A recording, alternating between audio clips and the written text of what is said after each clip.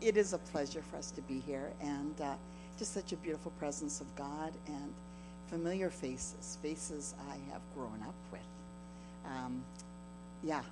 And new faces too, so it's really encouraging. And yeah, I do have a word for you, and I've really felt this. I felt this for our church as well, and it's in Romans chapter 8, 15 to 17. It says, "This resurrection life that you received from God is not a timid, grave-tending life.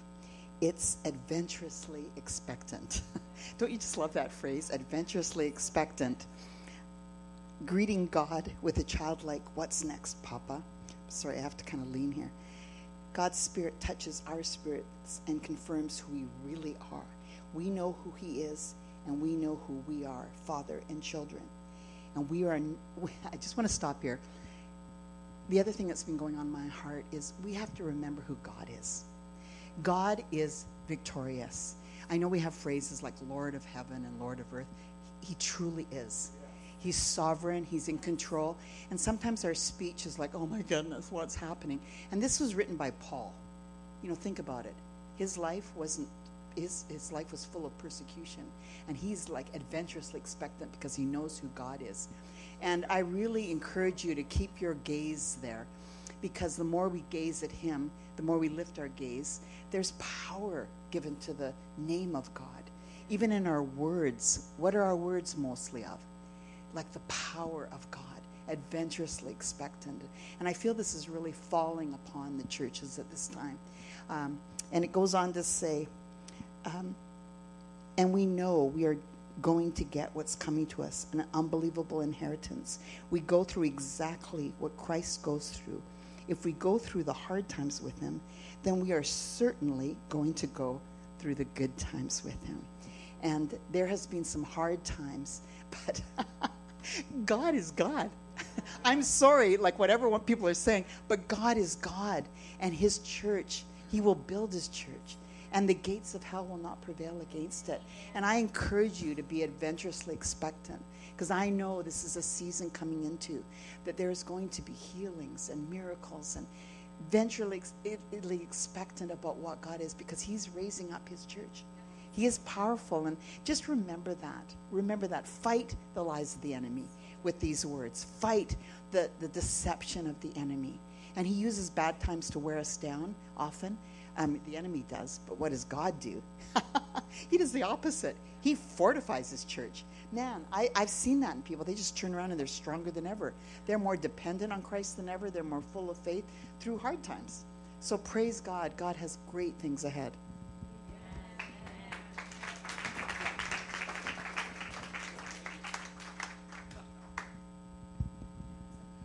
I love that song. All my life He has been faithful.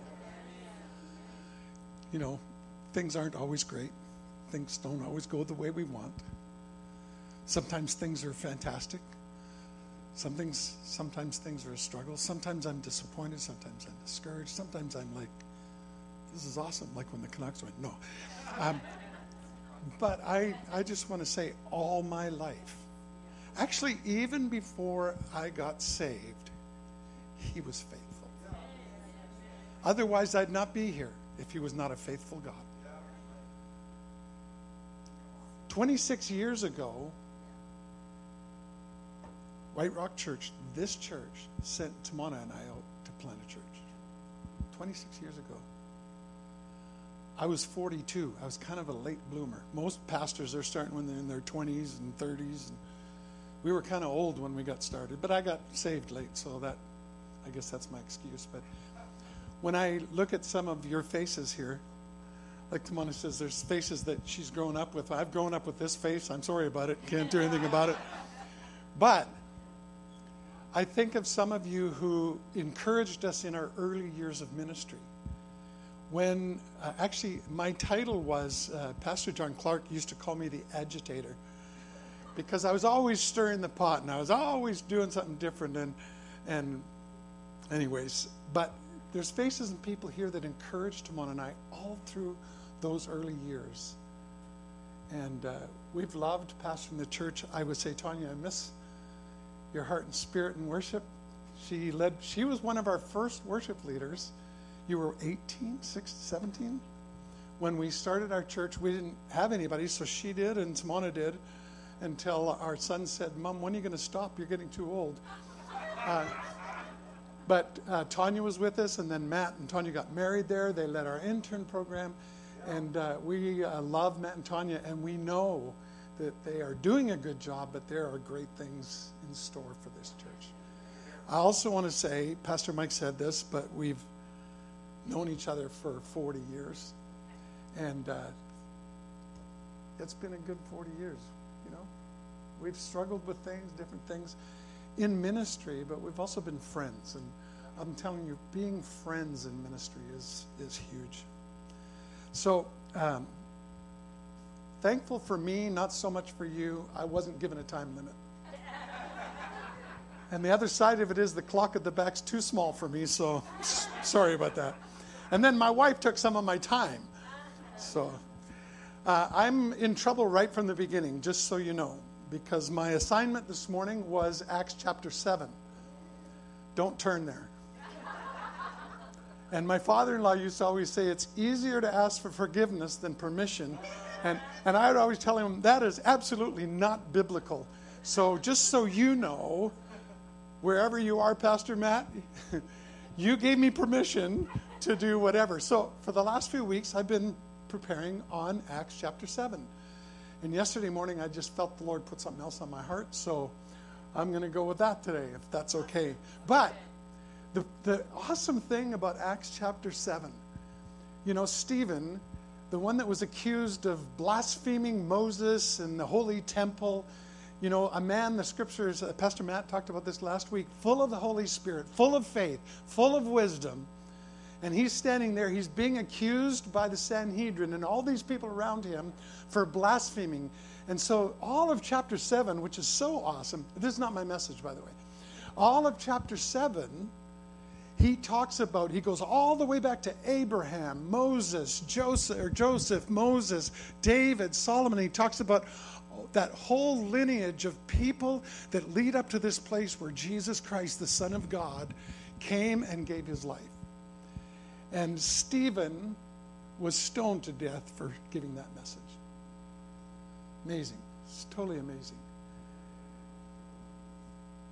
I had an interesting experience. Tamana and I have a great privilege of traveling across the country, meeting leaders and pastors in other cities. And so we were in Ontario and Quebec.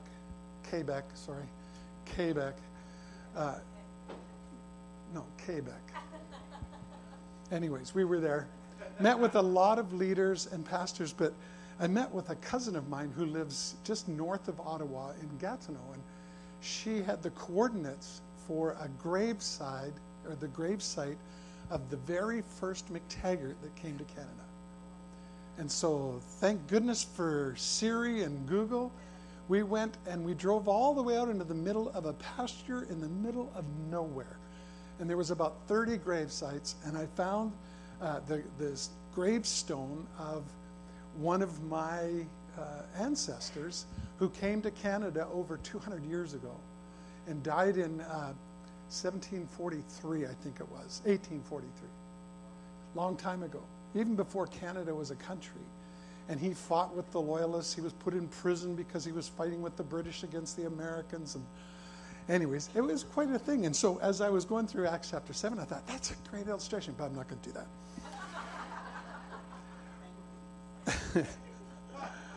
First, let's turn to the book of Nehemiah. So, Pastor Matt, you'll have to prepare Acts chapter 7. Or are you preaching next Sunday? You know, the church, we have observed, has had some struggles and difficulties in the last few years. And, I mean, you know all the story going through COVID and all that. But there's more that's kind of against the church.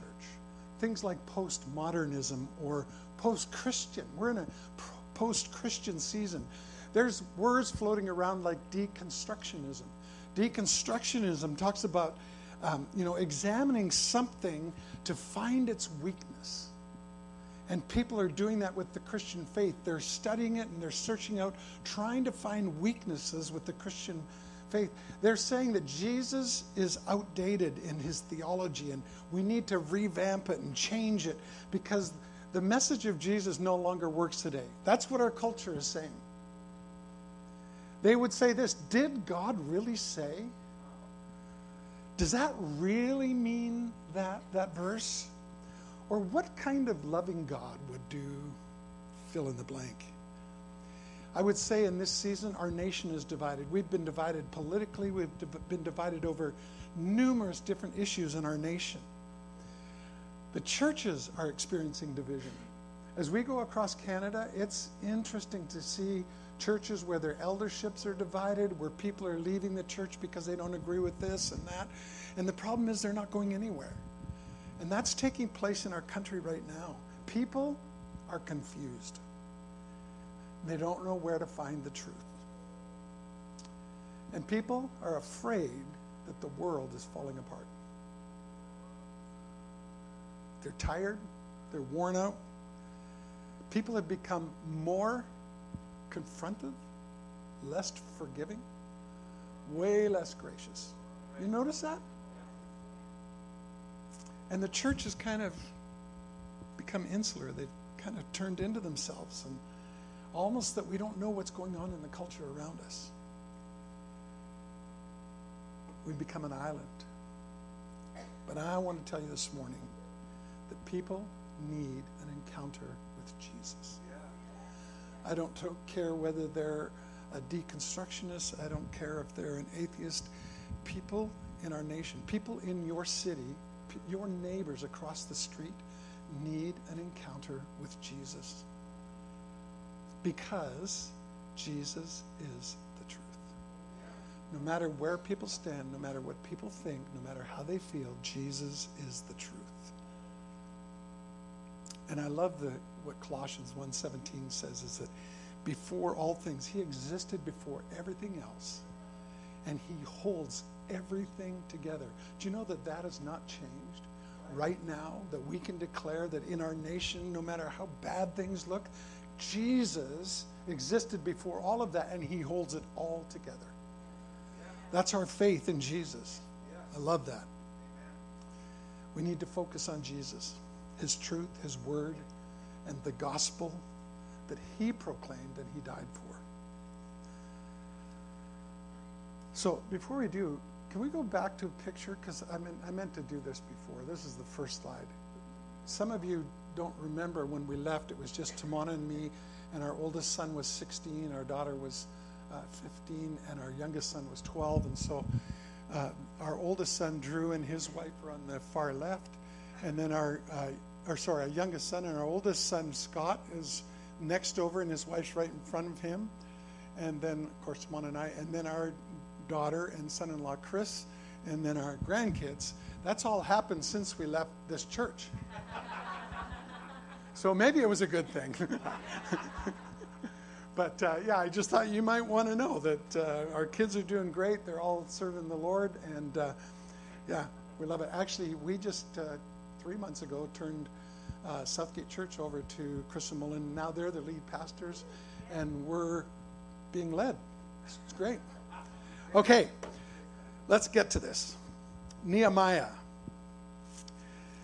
My title this morning is Engaged in a Great Work. And what I love about the book of Nehemiah, because I believe this is the season that the church is in, is that we're in a season of rebuilding the church in our nation, even in our own local churches. Tamana and I met with a pastor and his wife in Ontario, and they went away on vacation. And when they went away on vacation, they had 5 people left in their church. And on their vacation, their prayer and their conversation is, do we quit? Do we give up? Or do we keep going?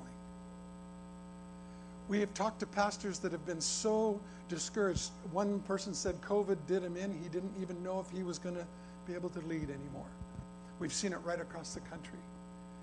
But I'm telling you, the church is in a great season. This is a time for the church to rise up. I mean, the title of your series is We the Church. You the church, us the church, the people of God. This is the time more than ever for us to rise up and become the church. And this book of Nehemiah, it's all about rebuilding. Now, Nehemiah is a book in the Bible, but he was also a person. And God always works through people. God works through us, whether you like it or not. He's going to work through us. And it's so amazing because a brother of his came to him at the very beginning of Nehemiah and shared the fact that the city of Jerusalem was broken and the walls were burned and everything was in such a disarray and bad place. Nehemiah's response was, he wept, he mourned, and he fasted. And then it says, and he fasted for many days. And I was reading that again this morning. I was super convicted by that, because do we feel that about our cities? When we look at our city and we see how broken people are and how in disarray our culture and the morality is, are we grieving and mourning and fasting over it? Or are we just saying, well, that's just the way it is and it's going to go? Because we can be the reformers. We can be the changers. And it's interesting. He was like from here to Edmonton away, 1,200 kilometers.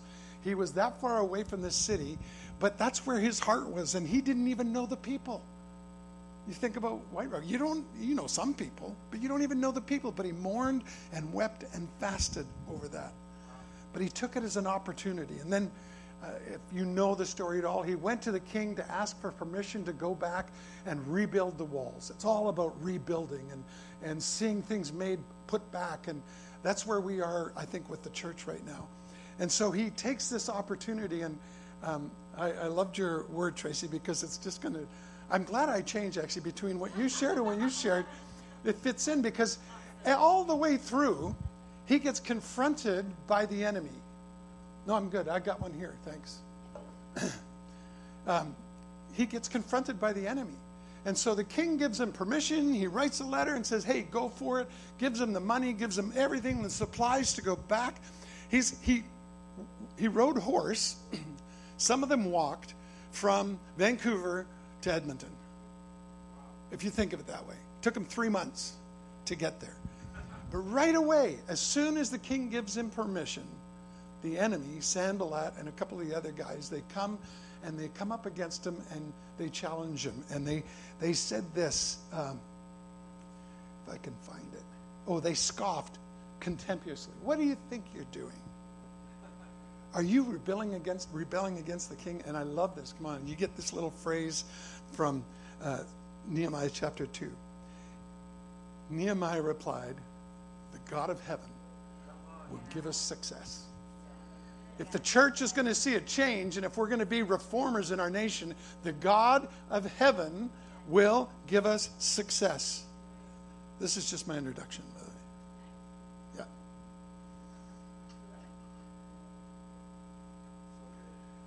So I'm going to read a length of passage. If you want to turn, if you have your tablet, your smartphone, your iPad, or a real Bible, which I would really encourage you to bring real Bibles.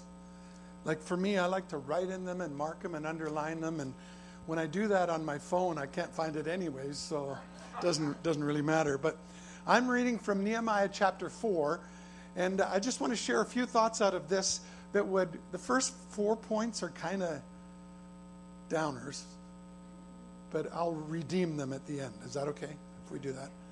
All right. Nehemiah chapter 4, starting in verse 1. Sanballat was very angry when he learned that we were rebuilding the wall. He flew into a rage and mocked the Jews, saying in front of his friends and the Samaritan army officers, why does this bunch of poor, feeble Jews what do they think they're doing? Have people ever said that to you about the church? You feeble Christians, what do you think you're doing? How are you ever going to manage doing that? And he goes on, do they think they can build the wall in a single day just by offering a few sacrifices? It's like people think, oh, if you go to church on Sunday morning, do you think you can just make everything better? No, but we're going to get filled up and we will be able to make things better. And then he goes on, they can make something from stones from the rubbish heap and charred ones at that. Tobiah, the Ammonite, who was standing beside him, remarked, the stone wall would collapse if even a fox walked on top of it. Then I prayed, hear us, our God, for we are being mocked. May their scoffing fall back on their own heads, and may they themselves become captives in a foreign land. Do not ignore their guilt. Do not blot out their sins, for they have provoked you to anger here in front of the builders. At last, the wall was complete to half its height around the entire city, for the people had worked with enthusiasm. But when Sanballat and Tobiah and the Arabs and Ammonites and Ashdodites heard that the work was going ahead and that the gaps in the wall of Jerusalem were being repaired, they were furious. They all made plans to come and fight against Jerusalem and throw us into confusion. But we prayed to our God and guarded the city day and night to protect ourselves. Then the people of Judah began to complain. The workers are getting tired, and there's so much rubble to be moved. We will never be able to build the walls ourselves. Let me pray. Father, I pray this morning, just in these few short minutes, that you would reveal some personal truths to us to help us in our own personal life, but also to help us in the life of the church. God, that you would take your word and deposit it in our heart. So we say, Holy Spirit, do your work this morning. In Jesus' name. Amen. So I'm going to first talk about 4 causes of discouragement. When I see this and I look at what the builders were doing, and you have to think about this. The wall they were building was 40 feet wide. 40 feet high and 8 feet wide. And so they had to I don't know how those built down, but the gates were wooden and the gates were burned down. The walls were destroyed. And so here Nehemiah has this great vision. I'm going to go back and we're going to rebuild the wall. And halfway through, it took them 52 days. So after 26 days, the Bible says they started complaining and they were tired. Well, how did they get that? What are the things that caused them to be discouraged? And I would say, this is in my personal life, and maybe in your personal life, these are similar things. So whether it's building the church or seeing God do his work, or whether it's in your own personal life, that there are causes for discouragement. They were only halfway through the project. You know, it's always easier to begin something than it is to finish it. In my case, it's easier to gain weight than to lose weight. Or it's actually easy to fulfill your schedule all up than to actually do your schedule. It's easier to start exercising. But, and to me, Nehemiah gives 4 clear pictures. So when we get discouraged when something takes longer than expected. And I would ask you this question: are you committed? And I can say this with some of you older saints that I know really well, but I'll say this maybe to the young ones. Are you committed for the long haul? Because it will take longer. And it said they completed to half its height, and then they got tired. We'll never be able to build the wall by ourselves. This big wall. And you get tired.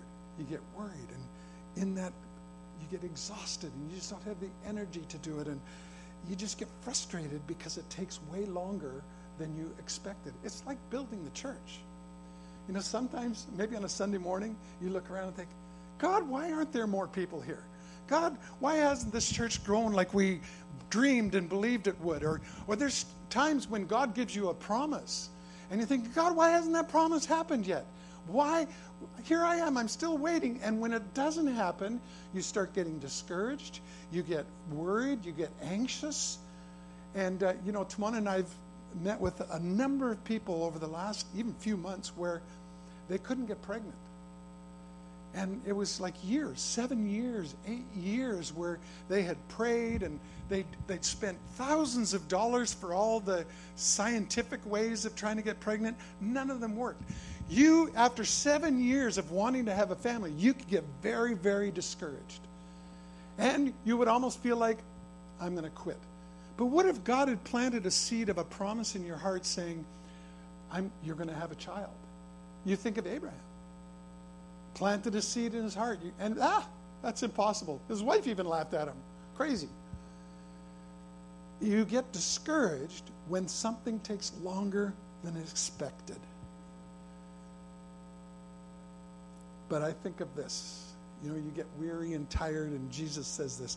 I'm actually reading this in the Message passage, you know, when he says, "Come to me, all you who are weary and tired and carry heavy burdens." But in the Message, it's written, "Are you tired, worn out, burned out on religion? Come to me. Get away with me and you'll recover your life. I'll show you how to take a real rest. Walk with me and work with me. Watch how I do it. Learn the unforced rhythms of grace. I won't lay anything heavy or ill-fitting on you. Keep company with me and you'll learn to live freely and lightly." And I think of Galatians where it says, don't worry. Don't get tired in well-doing, because in due season, you will reap a fruitful harvest. We get discouraged when something is more complicated than expected. You start a project, I don't know if you've ever done that, and all of a sudden, things go sideways. In our house, we've lived in our house over 30 years now, but 3 years ago, or 4 years ago, around the bottom of the house, there's a baseboard that goes around the outside, and it was starting to rot. It's exposed to the weather in the corners, and I actually did all sorts of things. I put sheet metal around the corners to make it last longer. I was doing all sorts of stuff and filling it with silicone and doing everything like that, but eventually we had to take it off and replace it. I'm thinking, no big deal. Just pull off the boards and let's do. The problem was they weren't just rotten, but the footings and everything underneath was rotten. So it goes deeper and deeper and deeper, and it's like, oh my goodness. I was up working on our cabin, and I was replacing some fascia and fixing it, and there was, there's stuff everywhere, and I stuck my screwdriver in under the metal roof, and it was all rotten. All the plywood, I was just scraping out rotten. And that becomes way more complicated than you want. Man, you get discouraged. How do you keep going? How do you keep staying with something like that? It's tough. You just get discouraged when things are more complicated. Does that happen in your life? We get discouraged when we start doubting our own ability. The Jewish people will never be able to rebuild the wall. They'd already done half the work. What are they thinking? They weren't in it for the long haul, but we'll never be able to do this. And sometimes we see things at church and it's difficult, and for us, so many times, I can say this now because it's 26 years later, but there's lots of times when I'm thinking, Lord, why am I doing this? Why am I leading the church? I don't have a Bible school degree. I don't have any kind of stuff like that. And here I am, I'm pastoring a church. And then, I'd be on my Sunday morning prayer thing, and I'm thinking, so-and-so would be way better at this than me. And so-and-so could do a way better job. And, we had other pastors in the church and stuff like that. And it always came to this same place. And the Lord always answered me the same way. I said, Lord, why am I doing this? I don't have the ability. And he said, simply, because I called you. You have all been called to do a work in this church. You have a great work to do at Life Church. And every one of you have been called, and you maybe get discouraged. You think, well, I just don't have the right gifts. I don't know if I have any ability. Yes, you do. There is something, some way, somehow, you can pour into this church.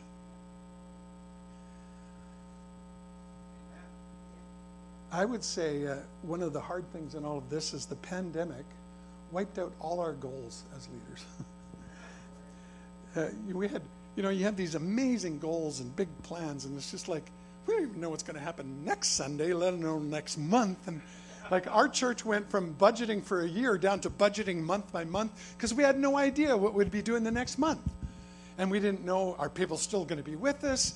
It's amazing what took place. People left the church and they haven't even come back, but they're not going anywhere. And then some people, they're still online. No, I'm glad you're online, but if you're online, you should be here. There's nothing like worshiping together with the people of God. There's nothing like having the fellowship and the personal experience. I got tired of watching online, to be honest. Mostly because I had to watch myself preach, and that was the worst part. So, last one here. We get discouraged when the opposition grows stronger. And you even heard it this morning, about having that sword. And Ephesians talks about the sword of the Spirit, which is the Word of God. And I'm going to talk about that again in a minute. But, it's not enough to have just opposition from outside of the church. But when there's opposition inside the church, oh man, we've seen pastors struggling, leadership struggling because there's factions in the church. We think you should do this and we think you should do that. And just all the way through, there's always seems to be opposition.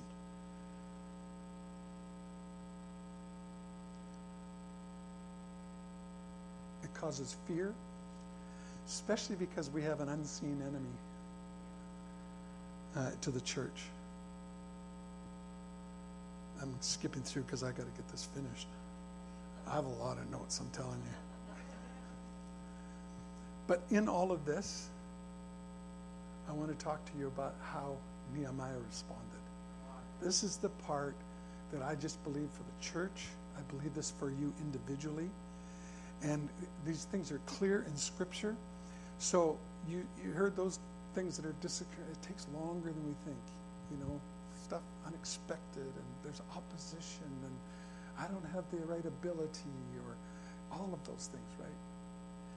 This is what Nehemiah did when the people complained and says, we can't do this. The first thing he did, he reorganized whatever wasn't working. You ever think about that, even in your own life, to reorganize what's not working?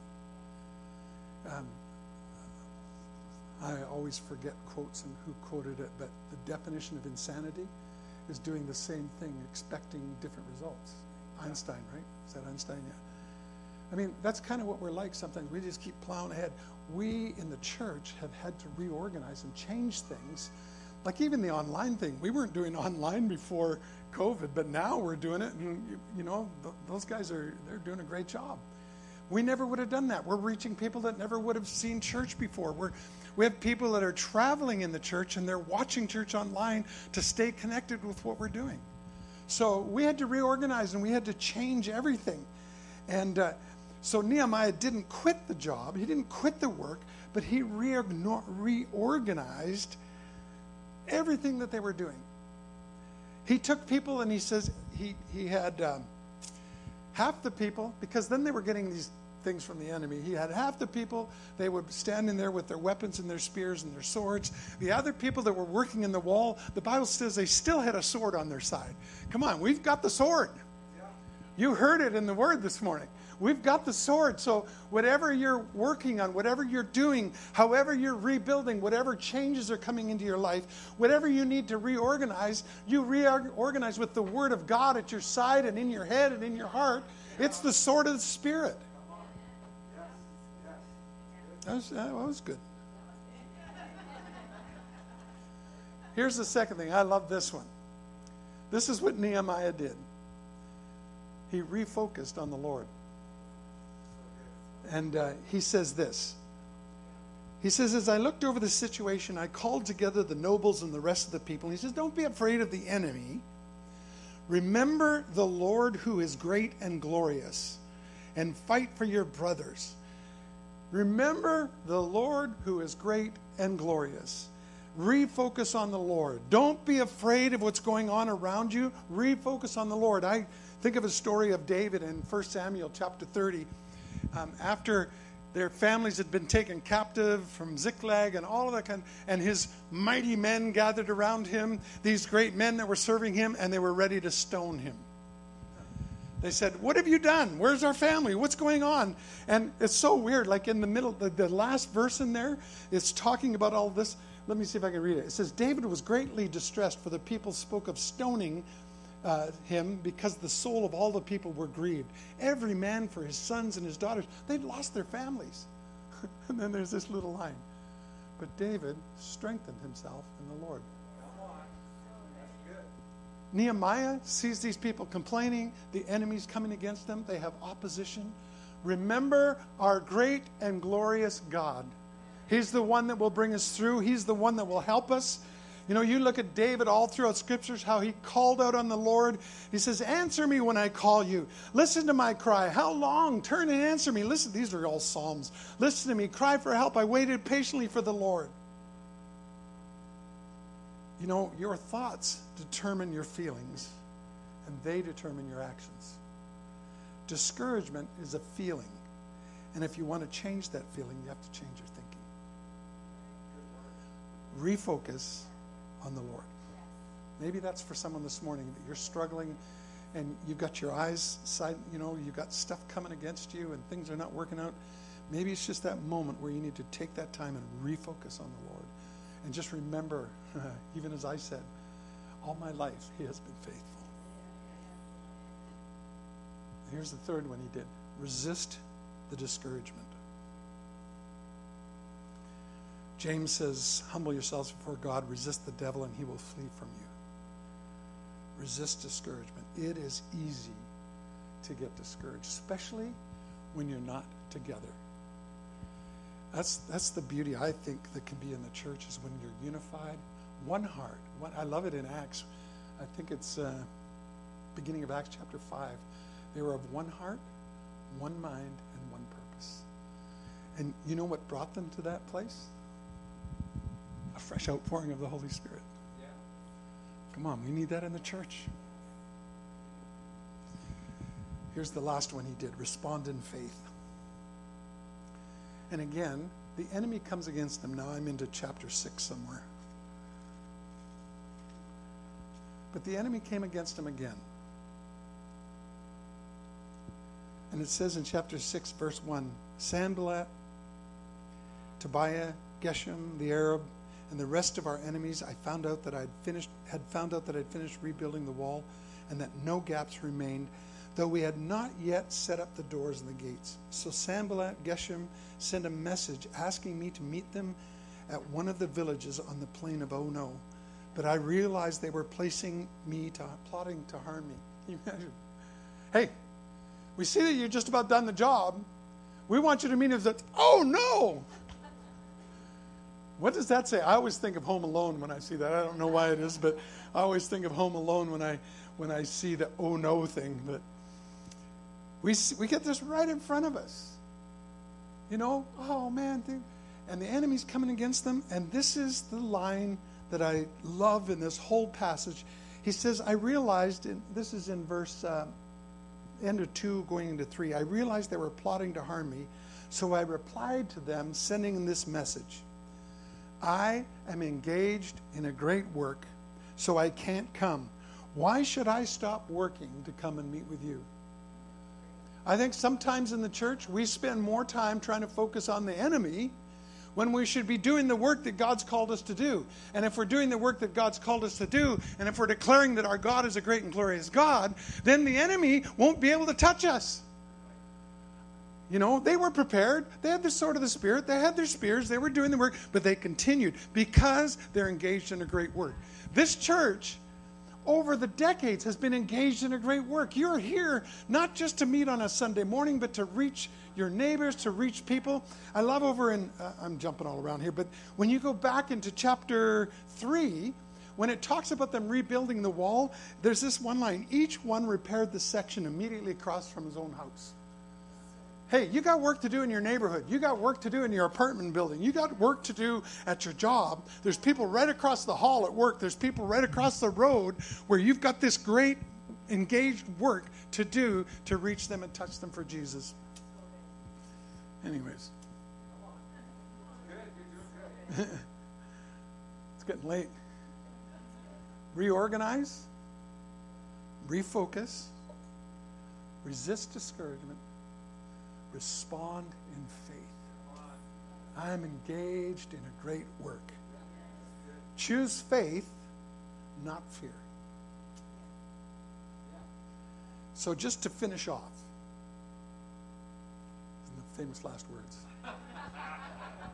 In that chapter, in chapter 6, the Bible says 5 times the enemy wrote a letter to discourage them and to distract them and to get them off the job. So even though he'd made this claim, and even though they got back to work, and even though they had the word of God with them and the sword of the Spirit, and even though they were moving ahead and rebuilding and they were seeing the walls and the gates just about completed, the enemy still kept coming.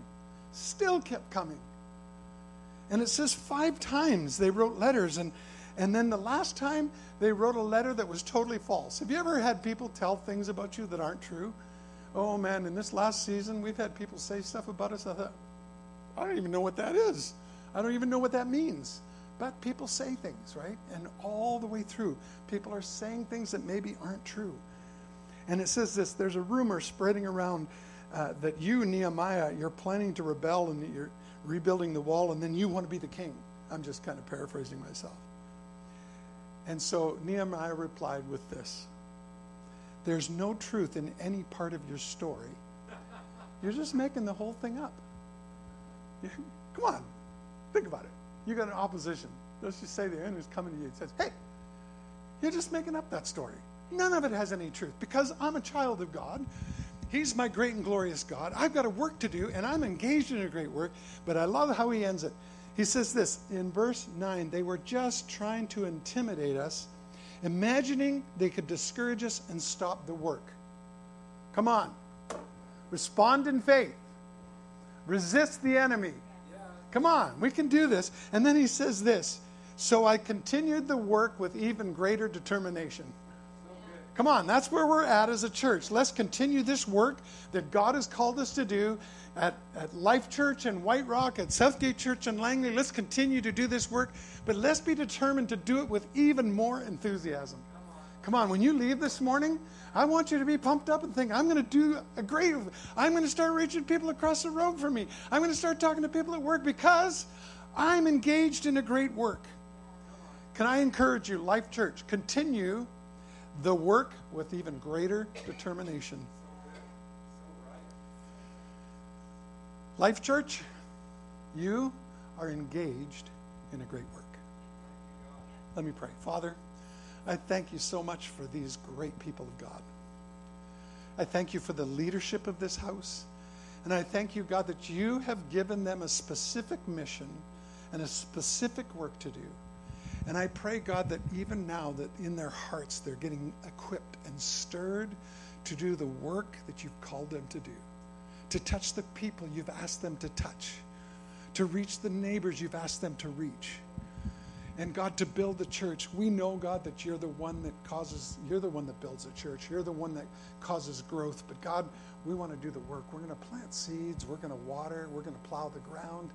And God, I want to see you do a great work in this house, that they would begin to see young families coming in. They'd begin to see teenagers coming in. And all of a sudden, there'd be new life and just a greater dimension, God, of what you've called them to do. So, God, I just pray over this church, these people of God, we the church, that they would be blessed and that they would see very plentiful and fruitful harvest in the days to come. In Jesus' name, amen.